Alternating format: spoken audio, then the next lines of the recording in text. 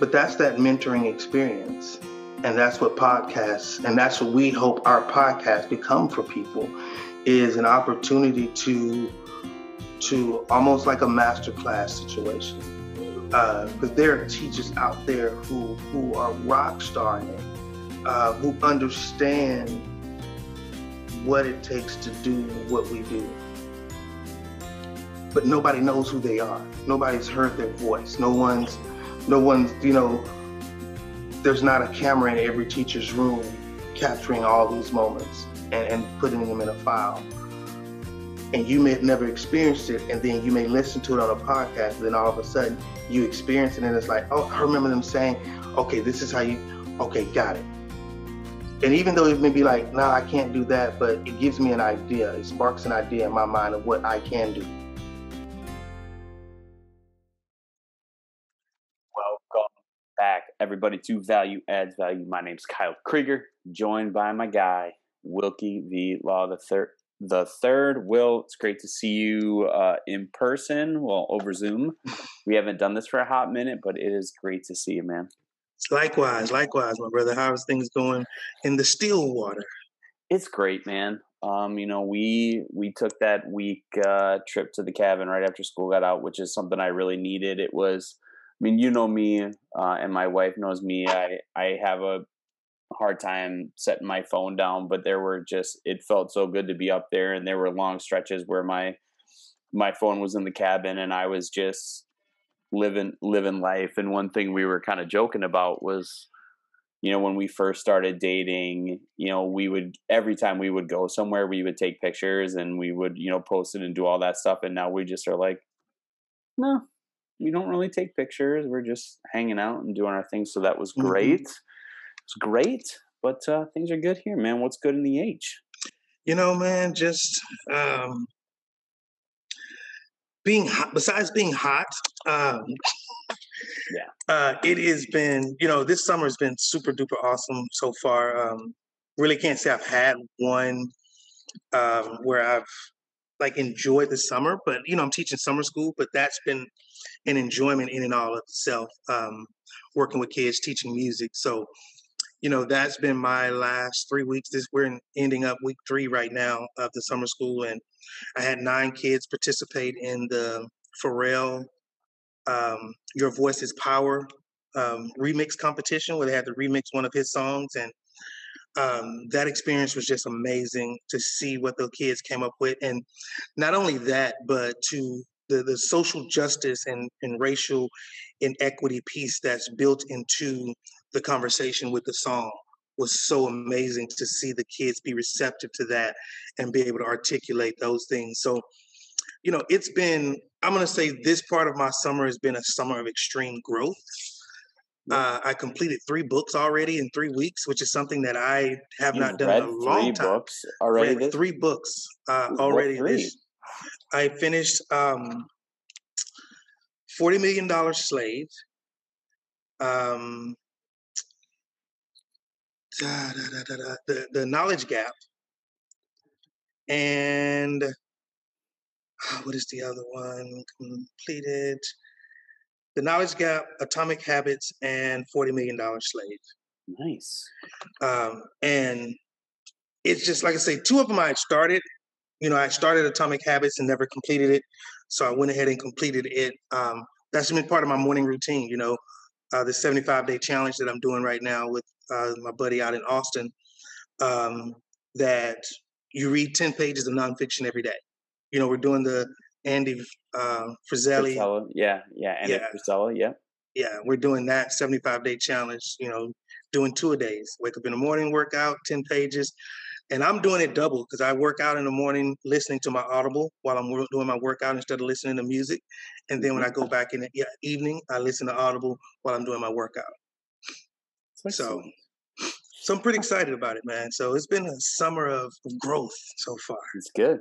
That's what you hope it is. So along that vein, we were having our kind of typical chats, trying to reflect on the year, and in just talking about the podcast, we really want to narrow down to 1 or 2 questions each podcast, because we feel like we write these 10 questions for a guest or for ourselves, and we never get to them, and it leaves us feeling a little empty. So we really want to dive deep into some more of the questions, the things that we're talking about. So this is the question you wrote for this episode.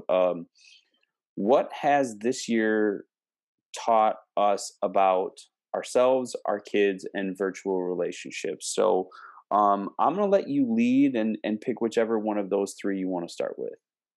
Um, I think I'm going to start with my students because I feel like with them, I was an outsider observing them and observing not just my current students that I have, but through my past relationships, observing my now seventh graders and eighth graders. Those kids, and I observed them and I observed the amazing resilience and adaptability that these students possess. Talk about making lemonade out of lemons. Mhm.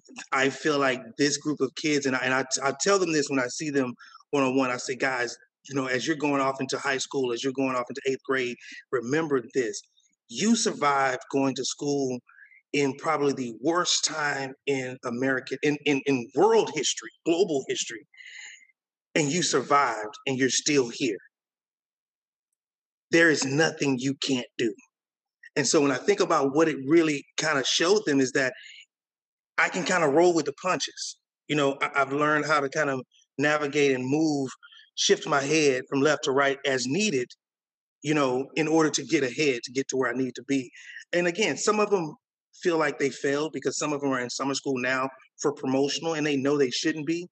But just the fact that them saying, I know I shouldn't be here, to me says that there's still a lesson learned because you don't want to be here again. You know what I mean? So it's like you recognizing that I shouldn't be here is already a win. Because some people lose and feel like, oh, I'm supposed to lose. That's just what it is. No, when you recognize in my failure, I shouldn't be down here. Let me dust myself up, dust myself off, get up, and let's go get it again. And resiliency was the exact word that I was going to use with it. Um, because we spent more time in virtual than I think you did. Hmm. And the resiliency of not only the virtual students who stayed virtual, the whole year, to really be self motivated, to be self driven, and to hold that in. But um, the resiliency of the kids who came back after the virtual stint and really especially the ones that were in person for a while, then they switched to virtual, then they switched back to in person. I was just super impressed by the work that they did. Um, having to having to put up with those changes, and like you said, being adaptable and being flexible. Another thing I think I learned or I was taught about my kids is that they are still kids, and we expected them to do adult things. And when they came back, it's easy in schools to gloss over the social aspect. It's easy in schools to not appreciate that, but you just see when they're in person, um, how much it means to them to just be around people and to be social and to be doing those types of things. Um, I thought that was really something that I learned about my kids that should be common sense. It should be pretty straightforward for me to say, like, hey, my kids really need this social interaction. My kids really need um, this time. And one other thing I'll add, especially in our area, because we've made it known that I teach in the greater Minneapolis St. Paul area, which has been a hotbed's not the right word, but it's for a lot of the last year been the center of the universe. And a lot of it, I have several kids that are, live within blocks of what is now George Floyd Square, where his murder actually happened. And I learned just how capable kids are of processing and discussing that in respectful ways, which is something that I think is sorely lacking in adults, is the ability to really talk and to listen. Um, and that was a lesson that my kids taught me, is how to, I think back to what, Chad Littlefield taught us about listening just to listen Hmm. versus listening with your response already prepped. And that was such a good lesson for me, to really listen and also not feel like I need to interject in their conversations, to let them have their conversations and let them kind of direct it themselves. That was a lesson that I think is really good for me and for teachers all over. Our kids are capable of having tough conversations and doing it in a respectful way. So those are the couple of things that I think my kids really um, taught me, or I learned about them. And I want to go back to something you said, because you said that we can't overlook the social aspect of school. And I think that school and education in general, and I've said this for years, in and of itself is a social experiment. um, you're bringing kids from different places, different economic backgrounds, different financial places, different cultural backgrounds, like from everywhere. I know at our school we have kids from everywhere, all over the world, from Africa to Central America to South America to India, to, like, we have kids from all over. Hmm. And when you have that dynamic, it becomes a social experiment in what this country was designed to be. So what we do within these four walls of this school is create a safe place for kids to come and try out things and see, where do I fit in, and where is it that my role, how do I define my role in this social experiment that I'm embarking on. And I think that when you overlook that and you think school is just meant to be this place where kids come and get knowledge. Well, one of the greatest knowledges they can get is the knowledge of themselves. And in order to find yourself, you have to surround yourself with others. And once you surround yourself with others and you figure out what your purpose is within you, now you know how you fit within them, and which groups you fit within and which groups you do not. So it's like, that is that kind of jockeying for, who am I? What am I going to be? I think every kid goes through those different phases where you're the intellectual when you're in elementary school, because you want to run home and share that, I was the only person in class that could count to 30. I was the only one who knew 4 + 4 is 8. You start being that intellectual and chasing the learning. And then it becomes, I have so many friends. And now in this age, we have so many likes and followers and subscribers and people who do this, and all these different social media jargon that's out there now to say that I'm connected. I'm people know me. And so it doesn't change as you grow older. It just keeps going, and you keep trying to jockey to find yourself. So that social aspect of learning is so critical. And we have to really be free with our kids to let them know that it's okay to not know exactly who you want to be yet. But it's not okay to not be seeking who you are.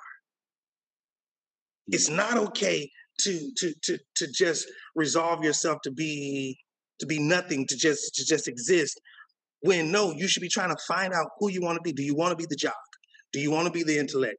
Do you want to be the funny person? Do you want to be, I told my group of kids this morning in our SEL moment, I said, nobody wakes up in the morning and says, I want this to be a bad day. Nobody wakes up that way. I'm sure even the meanest people on this planet don't wake up wanting it to be a bad day. What we really want is, we want to have a great day. But then life happens. And I think the skills that our kids have learned over this year and a half spent with COVID-19, has taught them how to adjust themselves, how to adapt to what life is going to throw them. And my hope is that as they go into this next phase of their life, this next chapter, that they take those same skills that they learned and continue to apply it and not regress backwards and forget the lessons that were learned while you're in this. Mm. And I think that's a great segue to the second part. And I'll pick to go to virtual relationships because I'm working on writing this a little bit because I think it's something that I want to explore more. But I mean, and I'll start like, we would say we've got friends that we only primarily know through the internet. There are people that we only really know through there.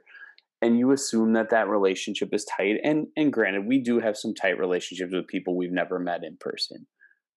But when I was teaching virtually, and then I went back to school, for the last trimester of the year, it was such a revelation for me, and such a lesson in what that community piece means, what that face to face and personal interaction means in terms of building a relationship. I think what this year taught me is just how much you can pick up by watching kids. Mm. It reminded me of that because and we can talk about, especially when it came to virtual student teacher relationships. I mean, most schools were not requiring kids to have their camera on. It was highly suggested, it was requested, but you could never you could never really say you need to have your camera on, this or that or the other. And there are good reasons for that too. But there just is something about that in-person interaction. And even having to do in-person interactions at a distance is still monumentally more fulfilling is the word I would use. And I don't want to dismiss the people who learn and teach virtually or the relationships I built with my virtual students. But some of those kids that I only taught virtually, they came for our graduation car parade. And it was the first time I'd seen some of them in person. Wow. And it was some of them I was like, I think this is who you are, but I'm not exactly sure. And that really just, if anything, taught me, because when the pandemic started, we were both like, man, this virtual teaching life is all right. We got a little more time, we got a little more of this, but I'm not built for that. And I think the challenge that it brings, again, we could say the idea of being a virtual teacher is great until you start thinking about the principles that make teachers great.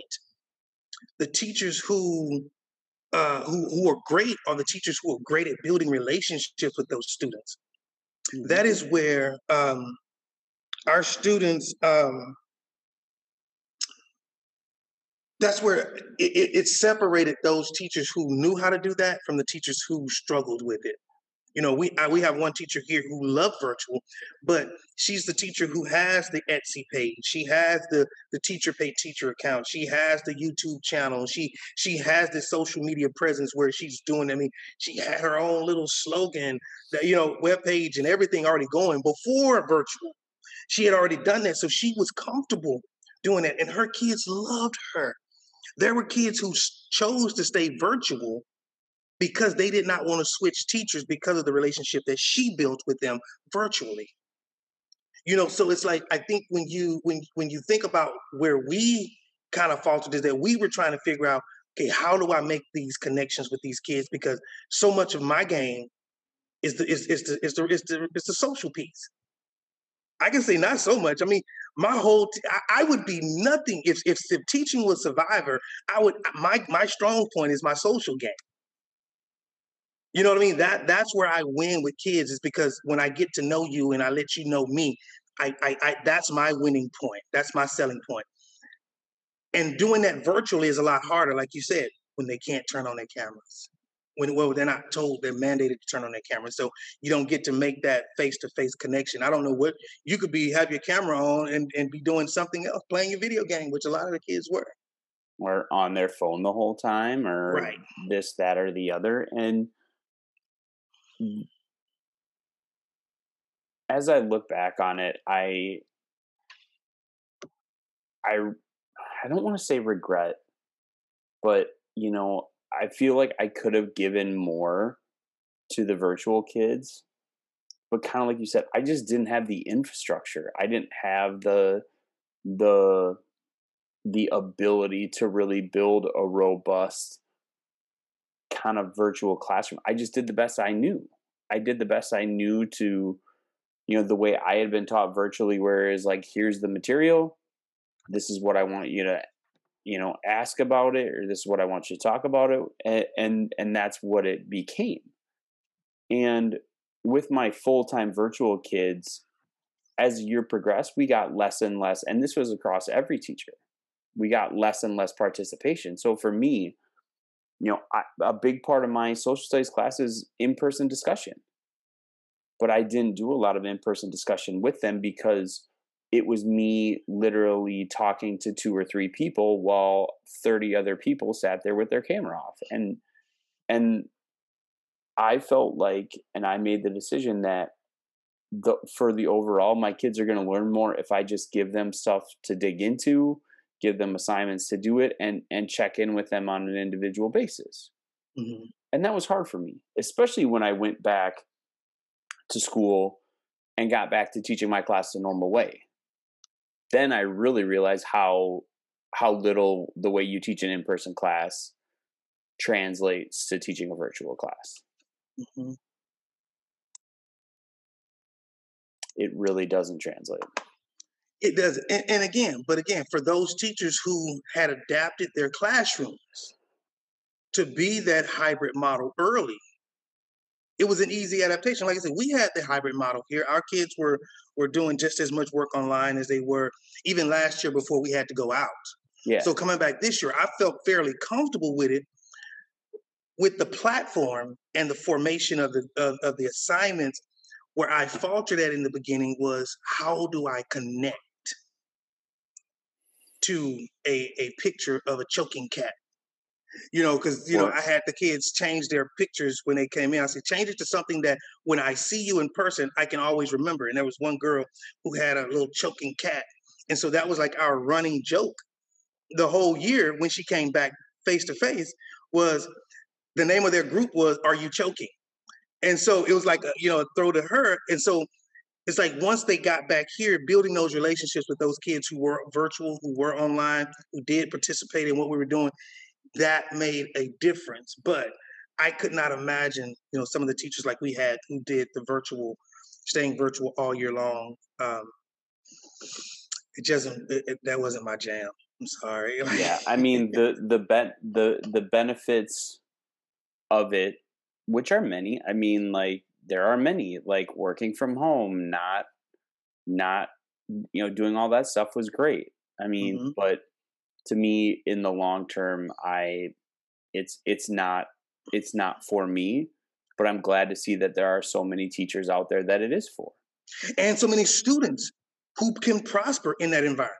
Like Yeah. we can't, like it wasn't just all bad. There are No. some definitely highlights, and there are some kids who I feel are built for virtual learning. Yeah. I mean, I And had a who, lot of kids.